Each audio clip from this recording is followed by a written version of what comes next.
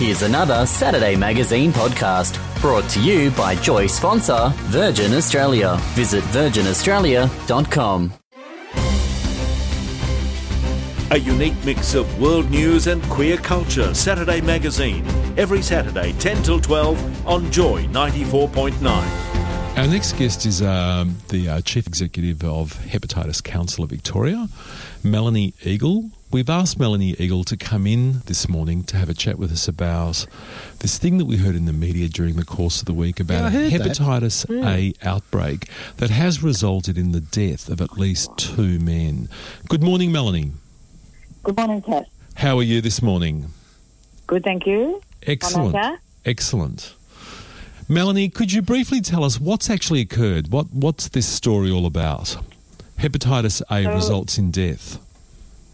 It can. This is a tragic thing. So we've had an outbreak. It's actually been ongoing for some months, but it's rekindled with the, as you've mentioned, a couple of deaths. And so I guess that's the more latest news, as it were, along with the extension of the availability of a free vaccination to prevent the acquisition of hepatitis A. So the government's responded to the ongoing outbreak. It's now been a couple of hundred identified confirmed cases of hepatitis A by making the free vaccination available for an extended 6 months. So, Melanie, you're saying that this is not a new thing, but why has this gained a bit of publicity in the last week? So we always have the risk of hepatitis A around, and it's mainly acquired in small numbers of times through people usually travelling to places where there's a high prevalence of hepatitis A, which is usually places, frankly, with less sanitation, so third world countries.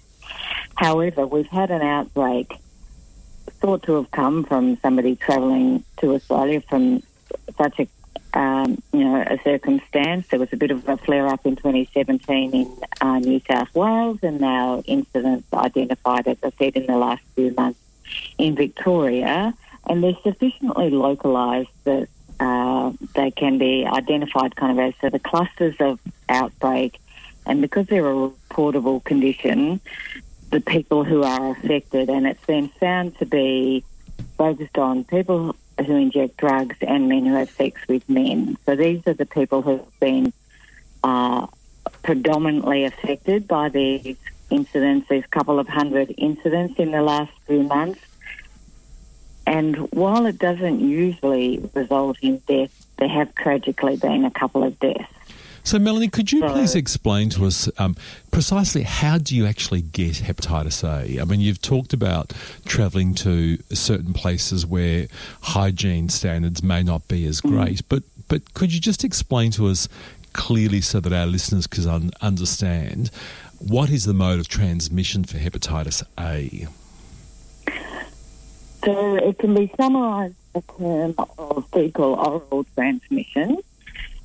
So there does have to be some contamination through feces.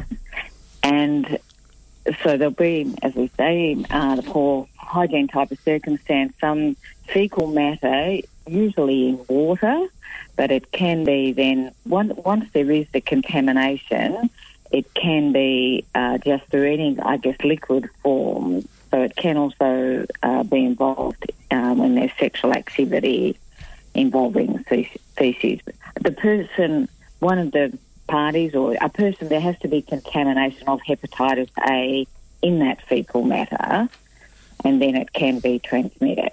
So does that mean that somebody who has been to the toilet and done number twos, of course, wiped up and has not washed their hands, and should they had hepatitis A in their system, they could actually infect it via their hands by handling food or drink or something? That's right. And then, the accompanying person might, or the people around the table or whatever, if they go to prepare food, or even if you're caring for, others that, might be in wrapping around the baby or, anything. It can just be, transmitted in through not sufficient hygiene. Including, no doubt, oral anal sex. Yeah.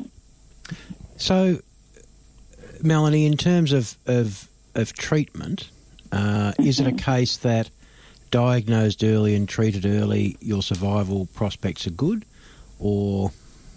Certainly. Yep. So it's a kind of mixed message. Hepatitis A is not usually something that's at all regarded as an alarming condition. It is acute experience, painful symptoms, which I guess it's worth us clarifying the symptoms. So we're talking fever, nausea, potentially vomiting, jaundice, dark-coloured urine. These types of things are the symptoms to look out for, but they're acute, usually fade out after a few months, and people fully recover. However, with people who perhaps might be less, might be vulnerable, younger people, older people, etc., they might have there might be greater effect on them, and tragically, it is potentially deadly. So, is it, Melanie? We have. Let's not call it an epidemic. We have an outbreak, or we have an increased level of this. What do you think is actually causing it? I mean, it's not like all of a sudden a whole lot of people have stopped washing their hands. No.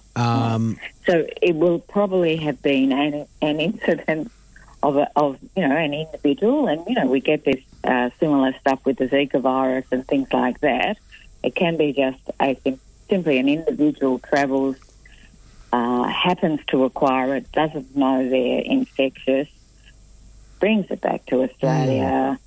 And really, I don't want to demonise other countries, where not everybody has the privilege of our, sophisticated health system, but brings it back, doesn't know they're infectious, happens to transmit it, and then you don't know. There's about 2 to 3 weeks where people won't know the symptoms aren't obvious and they're at risk of transmitting it.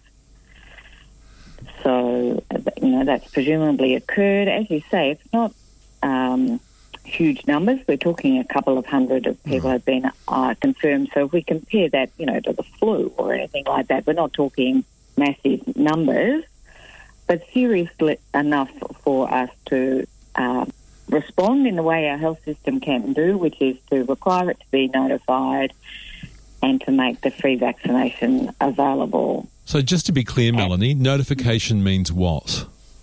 So any GP who has a patient that is thought now, so the chief medical officers put out an alert. So all GPs who feel they potentially have a person at risk actually should be testing them. So people who fall into the category of men who have sex with men and people who've injected in the last 12 months, and it actually also includes adult prisoners and homeless people as well. But anyway, they're the categories. They should be testing them.